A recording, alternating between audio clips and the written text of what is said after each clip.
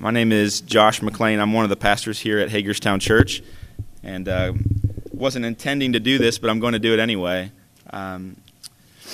In 2019, we gathered a little over 52 times to worship the Lord and to be fed from His Word. We've seen 3 baptisms. We've seen our membership almost double. We've seen our attendance increase. We've seen, I think I said 3 baptized. We've seen almost 100 turkeys given away. We've seen the gospel shared countless times. Encouragement been given from the Word for those in our community countless times. We've seen several babies born. It's been a beautiful year for us. As we recount all the blessings that we have, I really want to just encourage you to do that with me. And let January really be a year of us reflecting on the grace that God has given to us and the path that He has brought us through, and then just a year, our month of hope as we consider what He'll do in the coming 12 months and through His people here in Hagerstown through all eternity. It's just been a blessing to walk with you guys the last 52 weeks. It's a blessing. It's a privilege to be able to call myself one of the pastors here. So thank you for that. This week, we actually begin with a new year. We begin a new sermon series. The sermon series is entitled, Who's Your One? Who's Your One? If you look in the seat back in front of you, you'll notice a little card. It's more of a bookmark, and it has a perforated portion. On that, there's a place where you can write the name of somebody who does not know Jesus. On the second part of that, the longer period, there is a longer portion. Rather, there is a piece that has several Bible verses, along with a place to write a name again. And so I'll give you some more instructions with that, but I want you to go ahead and grab one of those and have that with you. Go ahead and open up your Bibles, if you will, to the book of Matthew, chapter 4. We'll read together verses 18 to 22. If you would, just have that bookmark with you as we walk through the Scriptures again this morning. In case you're wondering what they look like, you're having a hard time identifying one, this is the card I'm speaking of. And there's actually several of them located in front of the giving boxes toward the back of the room, and so if you want to check those out. So we jump into our series this week. I want to say this right at the beginning. The first followers of Jesus did not call themselves Christians. The first followers of Jesus did not call themselves Christians. In fact, it was actually a derogatory term. It was a derogatory name given to people that were outside of the faith that would call Christians little Christs. They weren't trying to encourage them. They weren't proud of them. They didn't think much of them. In fact, they thought little of them. And we see that in Acts chapter 11, verse 26. As a matter of fact, you might be shocked to know that the word Christian, my son reminded me of this week, it's used 3 times in the whole Bible. The word Christian is used 3 times in the whole Bible, and yet oftentimes we, in the 21st century, that's how we'll refer to one another. But that's only used 3 times, and that's neither here nor there, but it's something that's good for us to make an observation and to notice. But one word that is used to describe those who we would call Christians is the word disciple. It's the word disciple. In fact, it's used in contrast 281 times. 281 times. As you think of the term Christian, as you think of disciple, and while they speak of the same people, don't you know that one is a far more terrifying and powerful word than the other? And you might say, well, what do you mean by that? Well, the concept of a disciple exposes the fact that many who claim to be Christians are not actually disciples of Jesus. The concept of a disciple exposes the fact that many people who claim to be Christians are not actually disciples of Jesus. It's a well-known fact that a disciple was and is an adherent or follower of a master, one commentary said. It's an intimate companion in some common endeavor, often learning and promoting a particular ideology or theology. Matthew can use the term to refer just to 12 apostles, or clearly to a member of a larger group, but usually it refers to an unspecified number of followers who are more devoted to Jesus than the large crowds that often follow Jesus as well. And so the term disciple is a far clearer term. In fact, it's disturbingly clear.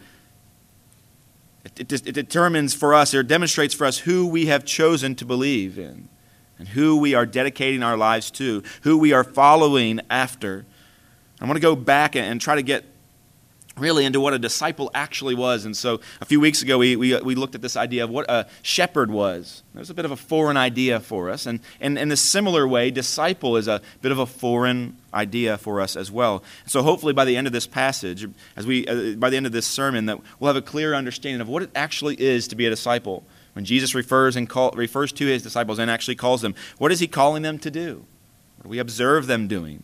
Hopefully we'll have a clear understanding, and we will not necessarily cease to call each other Christians, but that we will recognize that first and foremost we are called to follow Jesus, and we are his disciples.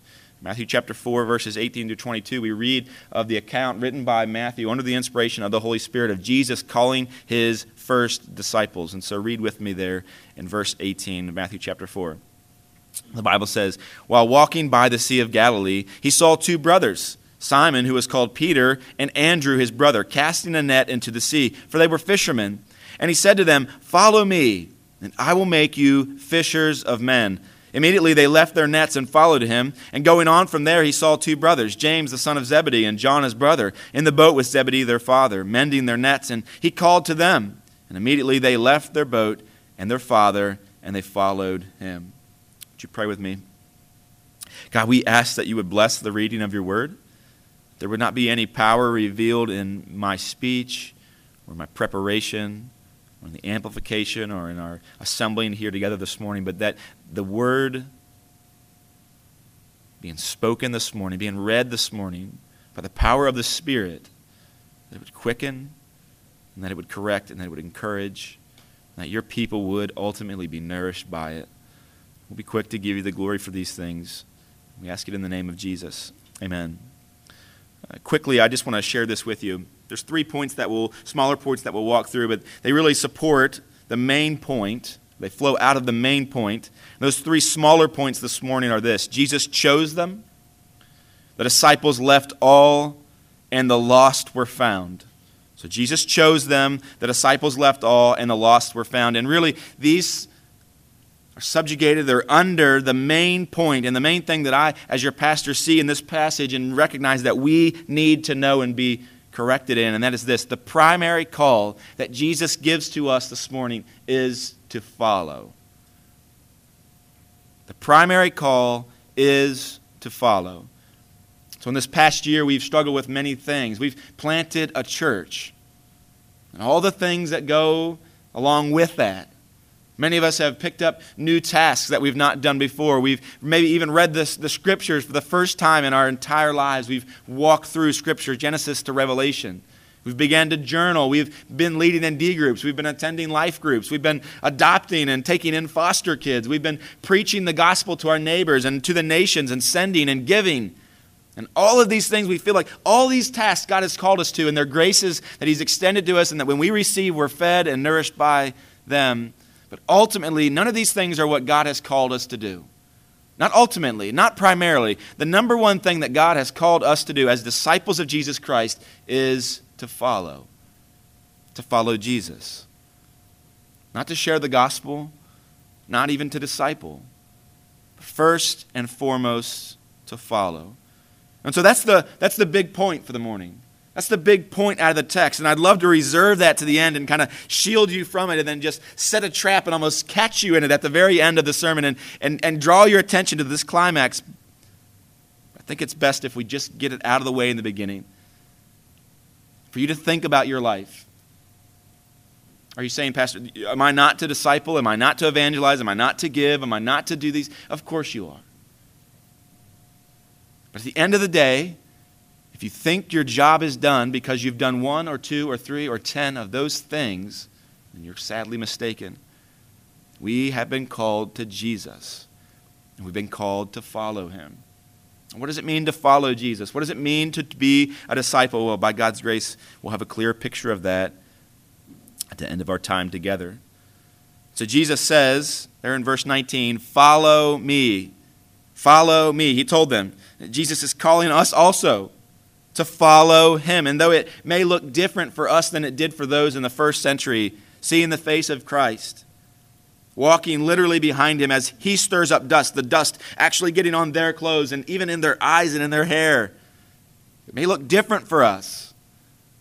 Yet we are still physically to follow Christ, and spiritually we are to listen to him, to be taught by him as he speaks to us via his word. Along with this call to the disciples, to Peter, and to Andrew, and to James and John, as we'll see in the next couple verses, along with that call, he does not issue an itinerary of the next 3 years or even of the rest of their lives. And though they would go through quite a bit, he doesn't tell them of much. None of the details of their personal and individual assignments are given. Even his ideology or theology wasn't expressed at that moment. He invites them to follow himself. His main call for them was not to take action, or to do something. It was to sit at his feet and to learn. To sit at his feet and to learn. And they were to walk behind and observe every move that he would make, and they were to imitate him. And ultimately the goal in following was to become like the one whom you were following. That was the goal. Not to do one thing like him, but to do all things like him. To be a follower was to imitate. To be a disciple was to become like the one whom you had chosen. And yes, I said that you had chosen, but it was different in this particular setting. Jesus, the Messiah, was choosing his disciples. Jesus is inviting his disciples to come after him.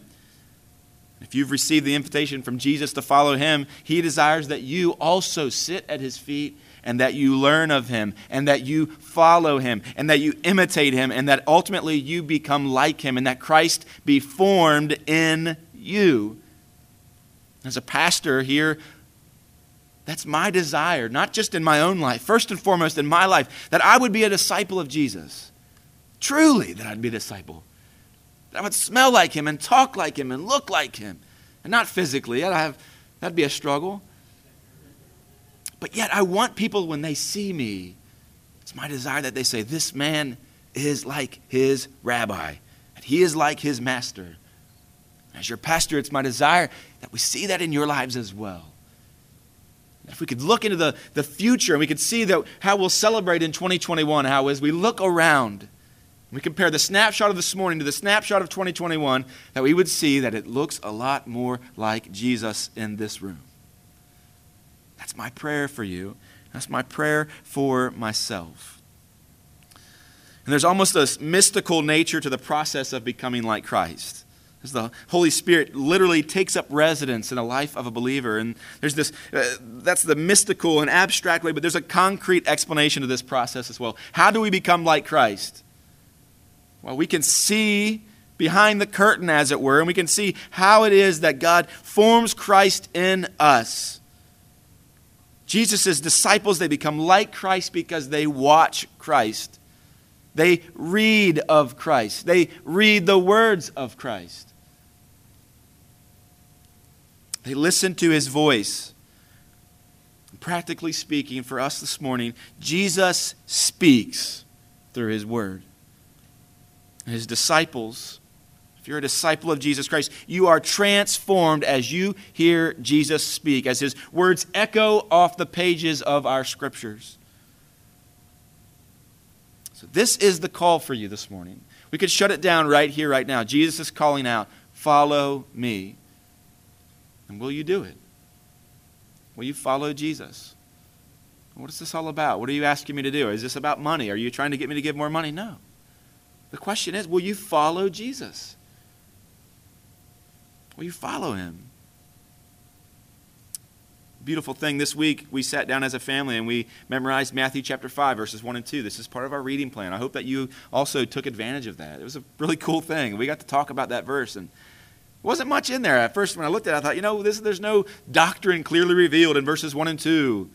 Like, we're not learning about the Trinity. It's not the Transfiguration. We're not learning about sanctification. We're just learning about how Jesus sees a crowd. He goes up on a mountain, and when he sits down, his disciples come to him, and he opens his mouth, and he teaches them, saying, this is the beginning of the Sermon on the Mount. As I looked at that, and I thought about that, and the kids and I, we chewed on it for a few minutes. We kicked it around, and me and Sarah, we thought, you know what? Jesus is speaking to us. And this is how we're fed. This is how Christ is formed in us. This is how our minds are transformed. As we sit at the feet of Jesus, we don't run to be busy. We don't compile large lists of all the things that we've done to earn God's grace. We sit at his feet and we truly observe and we listen. And when it enters into us, the Spirit of God quickens us and changes us. So here Jesus begins to speak directly to his disciples there. He opens his mouth and he teaches them, saying, what does he teach them? What does he say? Well, he goes on to preach definitely the most famous sermon ever preached, the Sermon on the Mount. He preaches the Beatitudes there as his introduction. This is the first sermon that we have recorded that Jesus speaks. And even today, disciples are still being fed and nourished and guided by his teaching over the past 2 millennia. There are many ways for us to access the teachings of Jesus in dynamic ways. And I want to just point out some practical ways as an under-shepherd here. How can I help you to be fed? How can I help you to encounter Jesus and follow him truly? Well, one of the ways would be something we've already referenced this morning. That's the reading plan. Every week it's available in the Loop. And so I encourage you to grab a Loop, keep that in your copy of God's Word, and use that throughout the week. Of course, if you use digital scriptures, there is a debate on whether they're... I'm just kidding.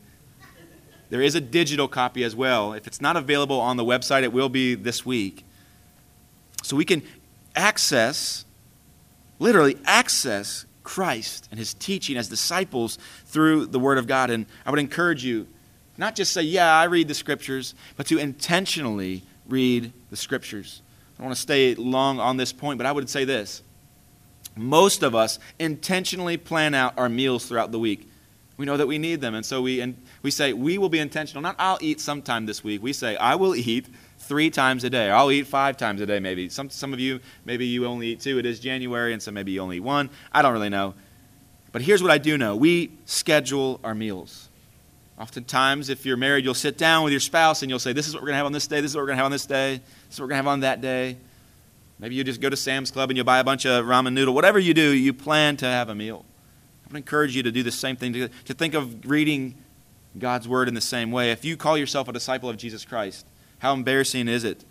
How unfounded is it that you don't read his Word? In addition to the reading plan, we have the weekly messages.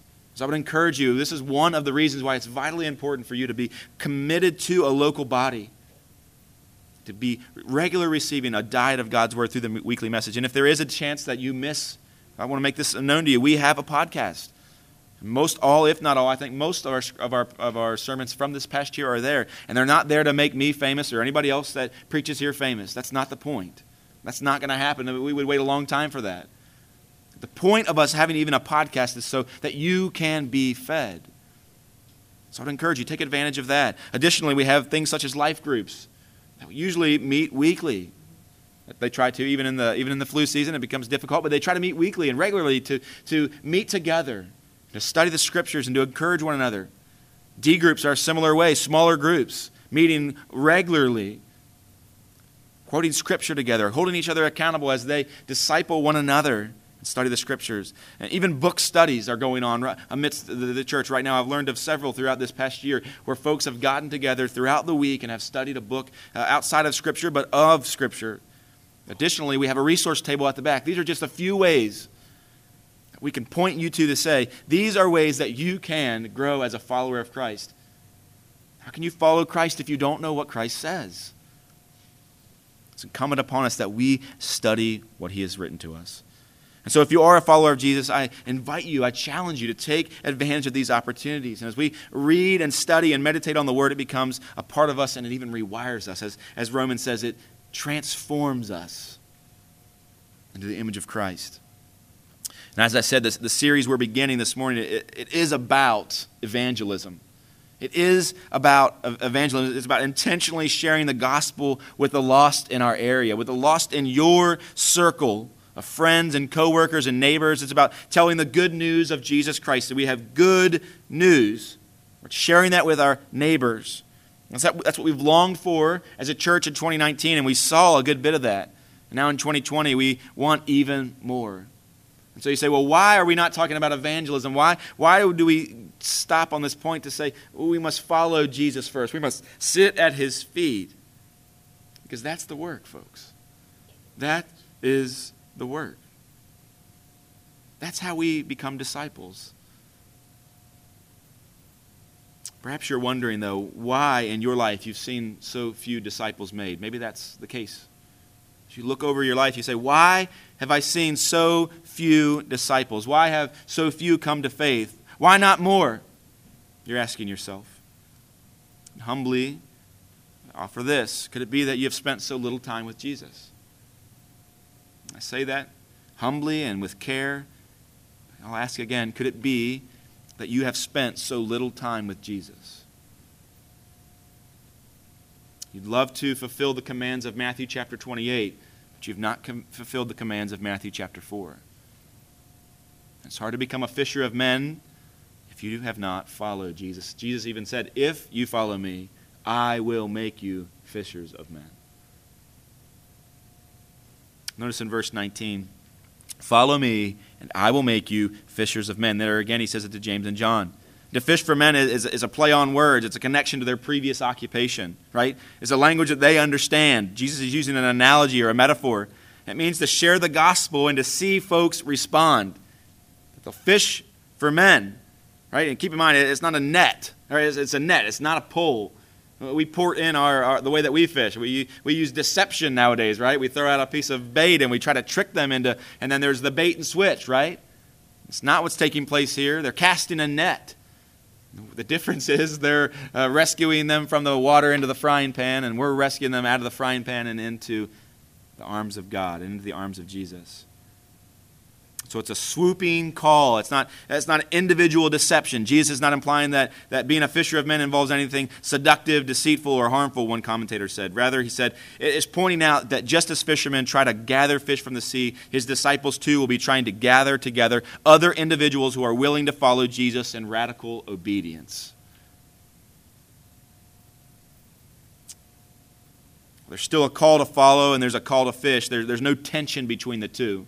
If you're like me, you're like, okay, you want me to sit at Jesus' feet. You want me to just read something. Don't you want me to build something or carry something or like smash something or take something? No, shouldn't I be fixing something?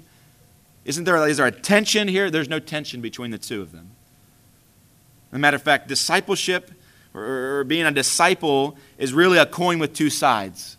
It's following and it's leading. Discipleship is following and it's leading.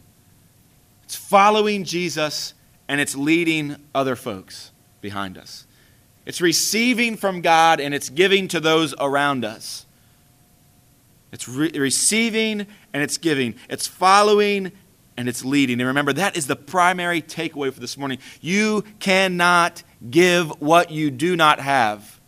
You cannot take somebody where you've not been. You cannot give something to somebody that you have not received. When we get that wrong, it causes all sorts of problems. And so as you think about it, in a way, I'll play a doctor this morning and ask some questions. Talk about some symptoms in your life. And one of the symptoms that I've asked you is this. Have you noticed in your life, maybe even in 2019, that few disciples have been made? And the question I asked in follow-up is it possible that you've not spent enough time with Jesus? Another question I'll ask you is, do you become frustrated as you consider evangelism efforts and discipleship efforts in your life? Do you? I would ask you this. Is it possible that you are leading, attempting to lead folks to Jesus without following Jesus first? Or that these two are not balanced? If that's the case, if we tend to try to lead before we've followed, we experience burnout. We experience a walk, a faith that's unsustainable. It's a water pitcher trying to pour out water that it doesn't even have. Burnout, unsustainable. When we try to lead before we've followed. It leads to insincerity. When our own relationship with Jesus is suffering, we end up manufacturing a counterfeit reality. We build walls. We set up falsehoods, and we hide behind masks and barriers. which creates further isolation in our own lives. It creates further frustration and further burnout, further destruction. And so as Christians, as followers, as disciples of Jesus Christ, we must first follow, truly, and then lead. It also leads to misguidance. It's the blind leading the blind. When we've not followed Christ, when we've not spent time in His Word, when we've not been nourished by it, then we have no direction and we cannot guide. And yet, that doesn't stop many of us. We attempt to do it either. I'm chief among them in this place. And yet it's impossible. Burnout, insincerity, and misguidance will leave Hagerstown Church in 2020 in rubble. As followers of Jesus Christ, we must follow and then lead. There's been no following, there will be no fruit. And you can't give what you do not have. And so if we just park it there just for a second, I want to say this. You lead others to Jesus out of the overflow of your time with Jesus. You lead others to Jesus out of the overflow of your time with Jesus. And so husbands, you cannot lead your wife into the presence of Jesus if you've not spent time with Him. If you don't know the way, how can you do it? How can you do that with your children? Fathers, mothers, how are you to train your children up in the Lord if you yourself are not walking in it? If you're not walking in the way, if you're not walking in righteousness, seeking the Lord, spending time at the feet of Jesus, as Matthew chapter 5, verses 1 and 2 says, how can you teach others to pursue Him? Brothers and sisters, as we meet together weekly in D groups and in life groups and in impromptu coffee meetings, whatever you do for fun together, whether it be ping pong or working on a car, how are you to lead each other? How are you to disciple one another when you've not been discipled? And this isn't a time for us to lick our wounds and say, the church has wounded me, I've not been discipled. That's probably true.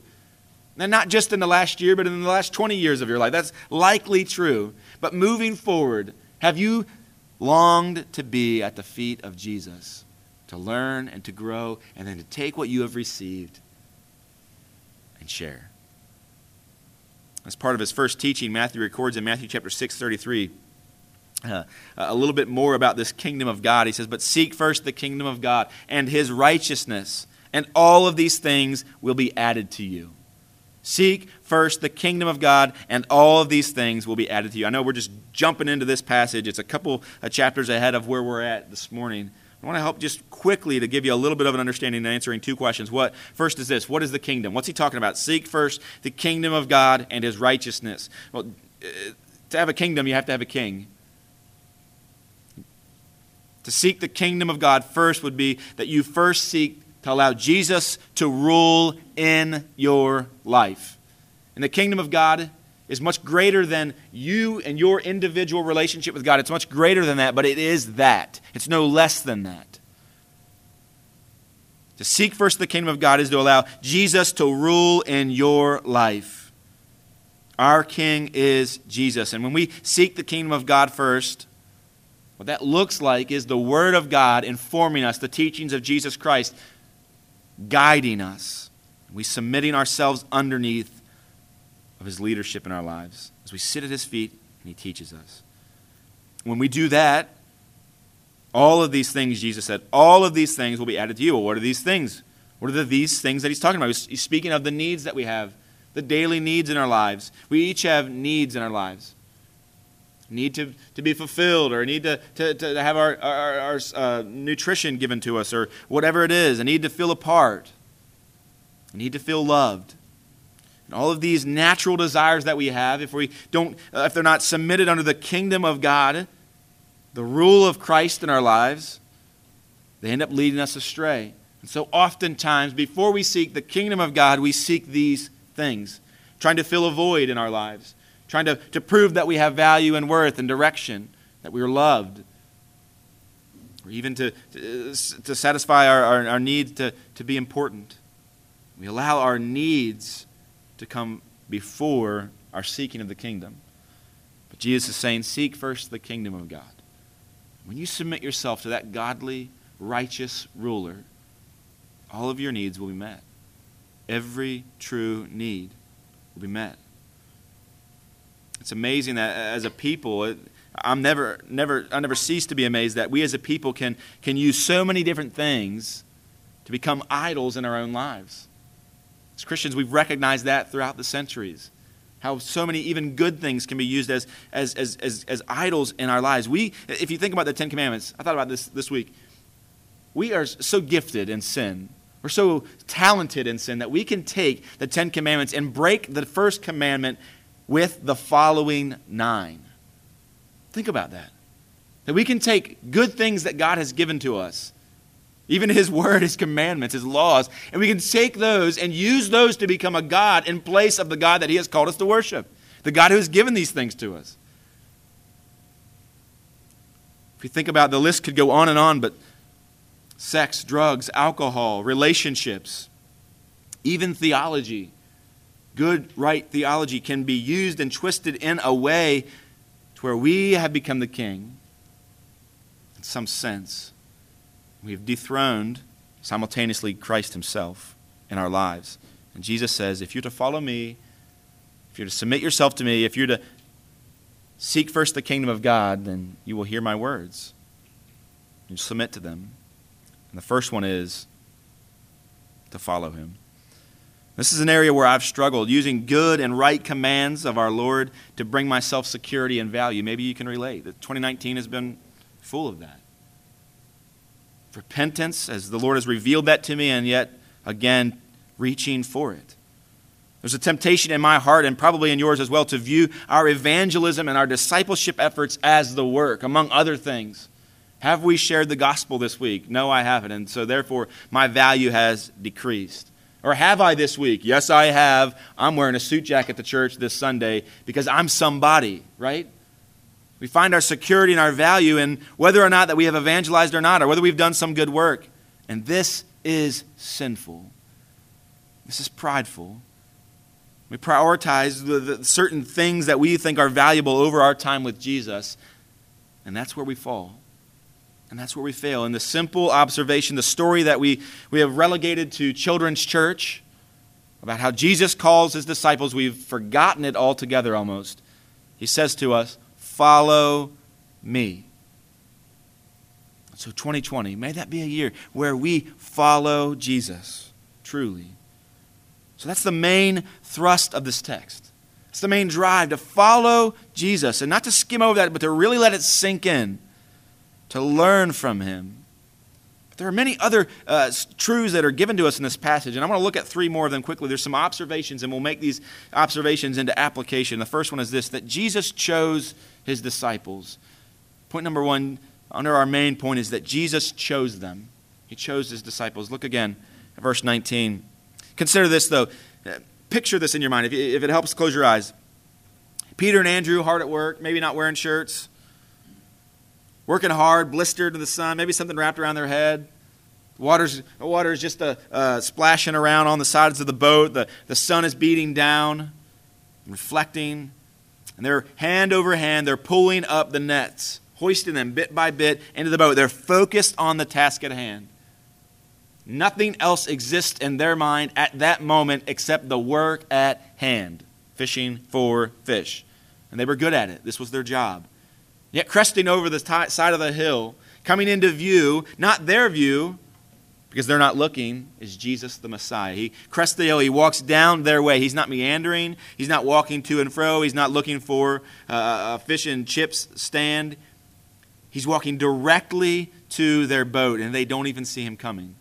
They don't see Him. They don't recognize what's happening. They're not clamoring to be chosen by Him. They don't even know that He's piecing together His dream team or his crew that He's going to use for the next few years. Pastor J.D. Greer, he helped me greatly, and I'm going to share what he shared with me through a sermon I listened to recently. He helped me to understand a bit of the culture of discipleship in the Jewish context. And so the first thing is this. If you feel free to take these down as notes, I'll read them quickly. But the first is this. All Hebrew boys went to Torah school starting at age 5. So all Hebrew boys started at age 5 at the Torah school. And what they would do at Torah school is they would memorize portions, if not all, of the first 5 books of the Old Testament. They would spend countless hours in those next 5 years learning and memorizing and meditating on Scriptures. And then at the end of that 5-year period, they're now 10 years old, all the young boys, they knew the Torah, they were better students because of it. But the better students then would go on, they would move on to study the rest of the Old Testament, and moving into poetry and some more history and even some prophecy. The ones who were not chosen to move forward, they would go home to work with their families. They would return to their father's businesses and get to work. Well, back to these boys who had moved on at about age 17, if you wanted to go on and you wanted to make a career, maybe even through some counseling, they had said, we see something in you. There's something different about you. We think that you should make a career as some type of a spiritual leader, or maybe a rabbi, or some type of a teacher, maybe a scribe. So they would be encouraged to move on. And at that point in time, if they had finished the second tier, the second phase, they would begin to search out their own rabbi. So they would no doubt have already known certain teachers of the law that they respected and wanted to even be like and emulate. So they would keep a short list through those 7 years or so. And at that period in time where they were to branch out and to find their own rabbi and to go into the next level of their education, they would already know who they would be looking for. So then they would go to that rabbi and they would ask him if they could find him, if they could find one that they respected and wanted to learn from. They would ask if they could go to him and sit at his feet and that they could learn from him. The rabbi would examine you. He would check you over. He would already no doubt have known about you. Maybe he had already checked the draft. He knew the stats that each of these guys had, and he would determine who he thought would fit best in his group. Through a series of tests and questions, he would determine who was worthy to be his disciple. And then he would choose likely the smartest and most talented to follow him. The rest would have to go on to find somebody else or to return to their homes, to their family's business, whatever it was. Another reason that Pastor Greer said was, another reason that the rabbis were so picky is that when they chose a disciple, they were choosing someone who they believed could become just like them, to not just know what they knew, but to do what they did. So for several years, these young disciples would follow their rabbis, and they would imitate them in every way, and the goal of a disciple was to be like their rabbi.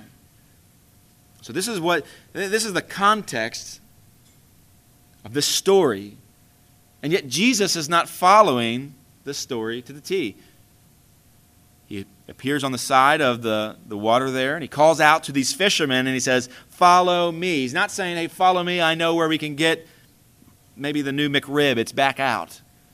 This is not what he's saying to them. He's saying, "Come and be my disciple. Learn of me. Follow me. I'll teach you what you need to know."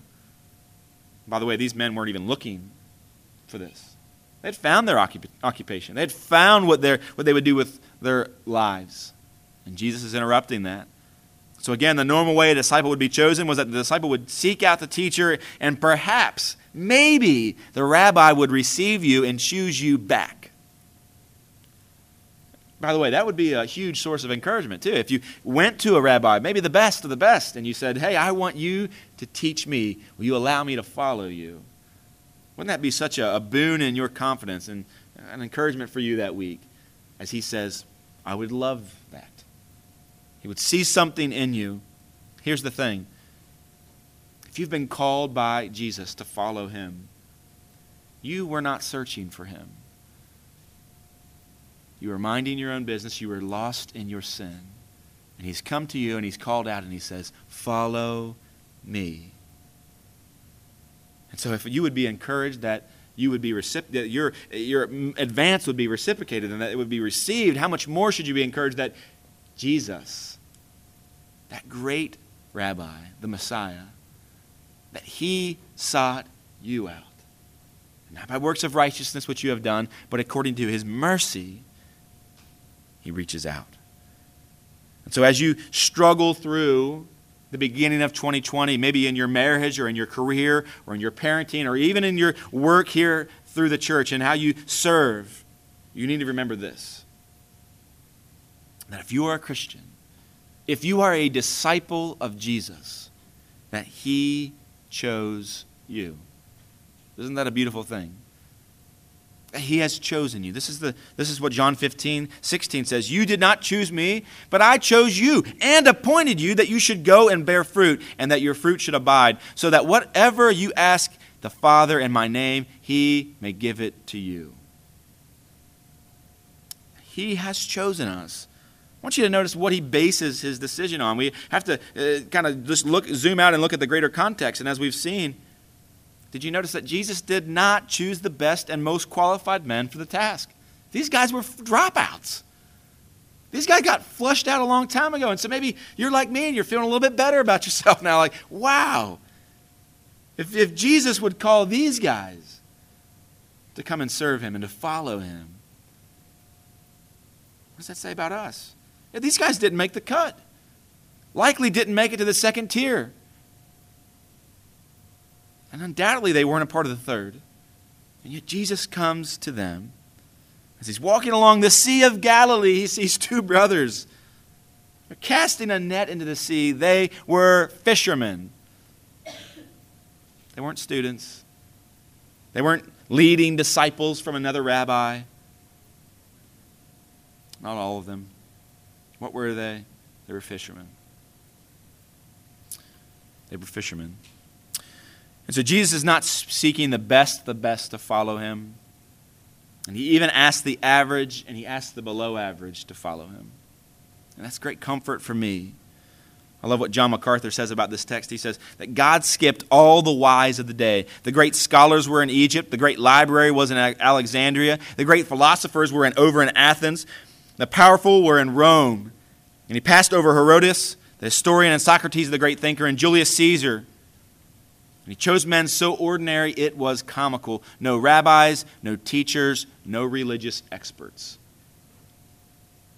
This is an invitation or perhaps a gentle correction. Stop making excuses as to why you can't serve the Lord. Stop making excuses as to why you're unable to fulfill what he's called you to do, or even to bear fruit as a Christian. It's been said before, he doesn't need your ability, he requires your availability. Another good one you could write down, he says, is this. He doesn't call the equipped, he equips the called. Think about that. He doesn't call the equipped, he equips the called. So has Jesus called you also? Has he? Has he chosen you to follow him? Do you hear his voice, as the scriptures say? If so, follow him. Follow him. So Jesus chose them. The second observation I want you guys to see as we move through this passage is this, that the disciples left all. The disciples left all. Look at verse 22, particularly of James and John's story. Immediately they left their boat and their father, and they followed him. Something drastic happened in these boys' lives. They were leaving their nets at the sea, and that'd be similar to a carpenter or a contractor leaving his tools, setting them outside of his truck in the parking lot of Home Depot. Right? I've got to go. It'd be like him leaving his truck there with the keys in the ignition. They left more than their favorite fishing hole. When we see, they're fishing, so maybe they left their bass boat there at their favorite fishing hole. No, this was their livelihood. They were leaving so much more than some best kept secret in all the county, right? They were leaving their jobs, how they were leaving their future behind, how they provided for their family in the present. There's a huge change or shift in their priorities.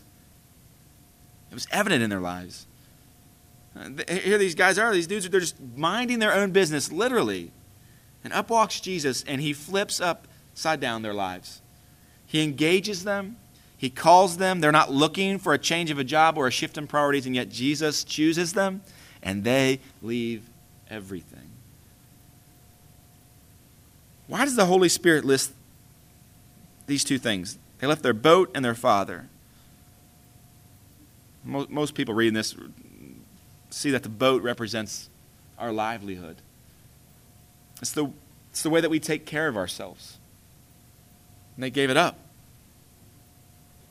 And they weren't being foolish. They were being obedient. God called them. Here the Holy Spirit says, hey, they left a lot of things behind, but they left their boat behind. Well, the second one, it says that they left their father. What does the father represent? Well, obviously it's our most significant human relationships. They set it aside.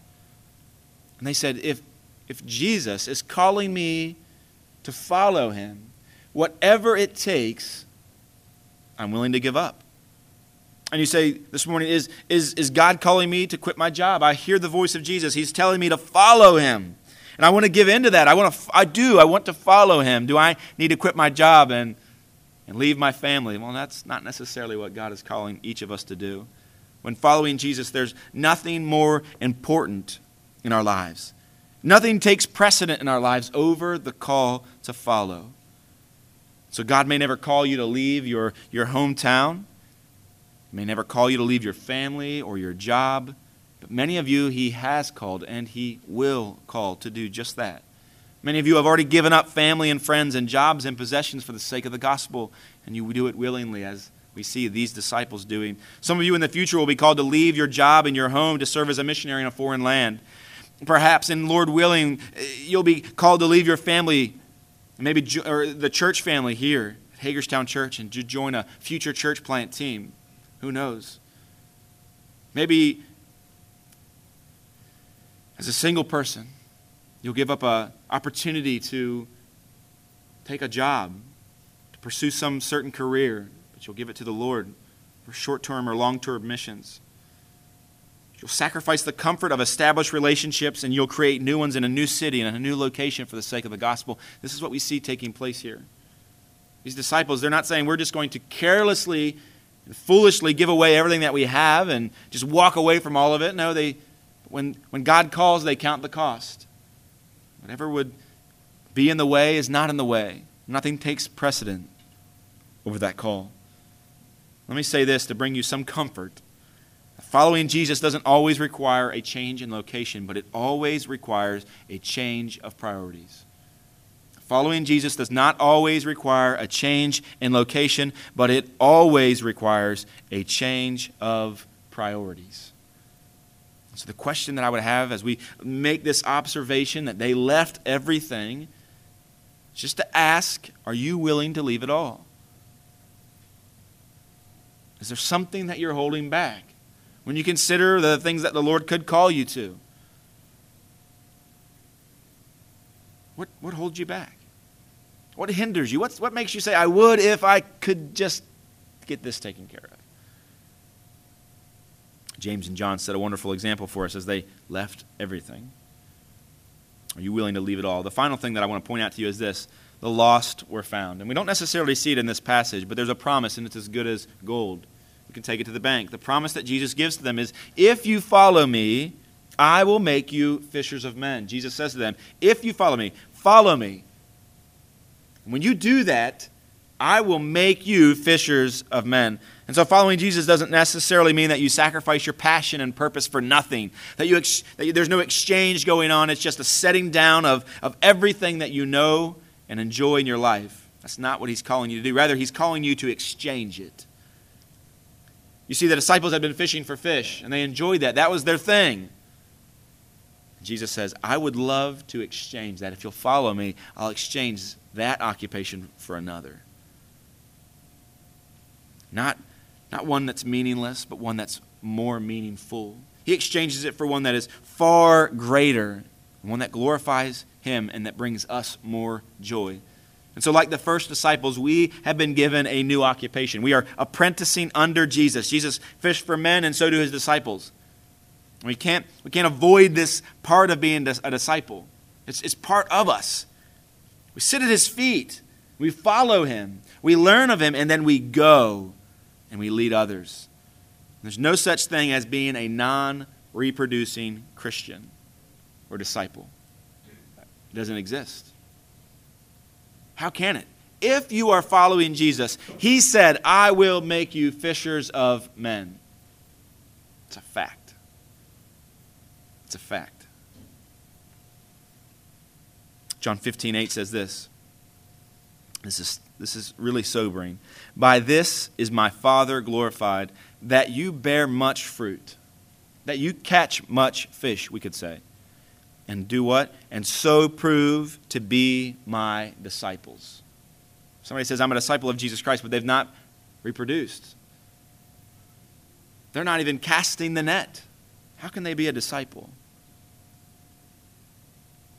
This is a staggering thought. And perhaps this causes anxiety in your heart to rise up, as it does mine. The proof of our discipleship is that we bear fruit. But I want to remind you of verse 19. We could feel condemned by this passage, and by piecing these two separate passages together, we could feel condemned in this moment. I don't think that's what he's calling us to. He's calling us to hope and to peace. Look at verse 19 again. I will make. I will make. Make there in that verse number 19, it stands opposite from to be, or the were, there in verse 18. They were fishermen. Their identity, this is who they were, right? This is their state of being. And Jesus is saying, I will change your state of being. I will make you a fisher of men. So as we become concerned and we say, well, if I'm not reproducing, if I'm not discipling, if I'm not evangelizing, how can I be a disciple? Listen, you're focusing on the wrong part. Remember the first point, the first thing that we talked about this morning. Follow Jesus. And when we follow Jesus, what happens? He forms in us himself, and he makes us fishers of men. Only follow him. That's all we need to do. All we need to do is listen, to observe. Jesus is the one who will act. His promises will do it. Jesus is setting the agenda for their future, and he's choosing their profession, and then he's equipping them for it. Jesus told us that his life's mission in Luke chapter 19 was that the Son of Man come to seek and to save the lost. That's what he did. That was his action plan. And if we are his disciples, that's how we'll summarize our lives as well. If we are his disciples, John 15 says, people will look from the outside and they will say, that dude's a disciple. That gal is a disciple of Jesus Christ. Why? Because they seek and they save that which was lost. They are used to do these things by God himself. In the first century, one of the greatest compliments that you could receive was to have someone say that the dust of your rabbi was upon you. If I were to say that to you, you might be offended. Are you speaking of his dandruff? Or are you speaking of some mystical pixie dust that's on me? There's some weirdness? No, it was a compliment because it was saying this. You're following your rabbi so close that when he steps on that Middle Eastern dusty path and he kicks up through the air being displaced under his feet, it kicks up dust, and you're so closely behind him that when you walk, it doesn't have a chance to settle. It's on the ground. It settles on you. The dust of your rabbi is upon you. May that be said of us. As folks look at us from the outside, other congregations, even those who are not believers, as they would look at Hagerstown Church and they would say, they are a dirty people. They have the dust that Jesus has kicked up as he has beat the paths of Hagerstown back and forth. That dust is on them because they're seeking and saving that which was lost, just like their rabbi. So that's the call this morning. Not to be overwhelmed or overcome with this desire to see folks who are lost, saved, and those who are young in the faith to be discipled and to be raised up. It's a secondary call. The primary call that we focus on this morning is that we follow Jesus. So if you're a disciple of Jesus, if you've referred to yourself as a Christian often, I extend the same call. By virtue of the scriptures here, Jesus extending it through me, follow Jesus. Follow Jesus. Maybe you're here this morning and you'd say, I can't honestly say that I'm a disciple. I've not followed Jesus, and I'm not following Jesus. Perhaps this morning you hear his call, his invitation extended to you, and you receive it. I'd love to chat with you about that. I'd love to talk after the service. Me, Pastor Tim, any number of folks in the service this morning would love to chat with you about what it would look like for you to become a disciple, a follower of Jesus Christ. I can say this. It is good news. That offer is being extended. That though you are sinful and though you have destroyed your life, whether it appears to be that way or not, the grace of God is extended to you, and that if you'll repent of your sins and you'll trust Jesus, the work that he did on the cross, that grace that he banked will be exchanged to your account if you place your faith in Jesus' work. So that offer is for you this morning. And so if you are a disciple, would you follow him? Would 2019 be a year of you committing to follow him and not to be discouraged or distracted by all the other tasks that are secondary and tertiary, that we would focus on following Jesus first and foremost? And if you are lost, would you be found this morning? As we close, I want to ask you just to think about one thing. I ask you to set aside that bookmark. At the top of the bookmark, it asks the question, who is your one? Ask yourself that. Who is my one? Your one is the person that God has sovereignly placed in your life for the purpose of them hearing the good news of Jesus Christ through you and trusting in him. So God has placed someone in your life, many people. This morning we want to focus in on one. This month we want to focus in on just one. We want to be intentional in looking and praying and seeking out who it is that God has placed in your life to hear the gospel through you. Who is he going to rescue through your fishing? As we begin the new year, I want to ask you to commit to identifying your one and pursue them in and with the gospel. I want to ask you, so even now, even as I'm speaking now, would you just take a moment? Would you ask the Spirit of God to just place a name on your mind? Perhaps you already know it. For me, it wasn't difficult. Maybe you have to search it out. Maybe you have to dig through. Maybe you have to find some new people or jump into some new circles. But no doubt there's somebody that the Lord has sovereignly placed in your life and said, I will make fruit. My disciple will bear fruit this year. And that fruit that will be born will be this person. So this year, follow Jesus. Pursue him personally via his word on a daily basis. If you're a disciple, recognize that he has chosen you and equipped you to be a fisher of men, and then abandon everything under the kingship of Jesus Christ. Finally, ask God to help you identify one person that you can, under the help of the Holy Spirit, bring to faith in Christ this year. I'm going to give you this quote at the very end as we close. In his book, The Master Plan of Evangelism, Robert Coleman said this. He asked this question, when will the church learn this lesson?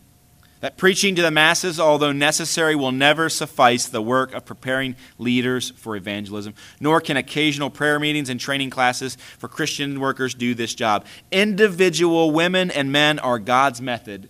God's plan for discipleship is not something, but someone. That someone is you. Who is your one? What would it look like if everyone here at Hagerstown Church did this and asked God to give them one person they could bring to Jesus Christ?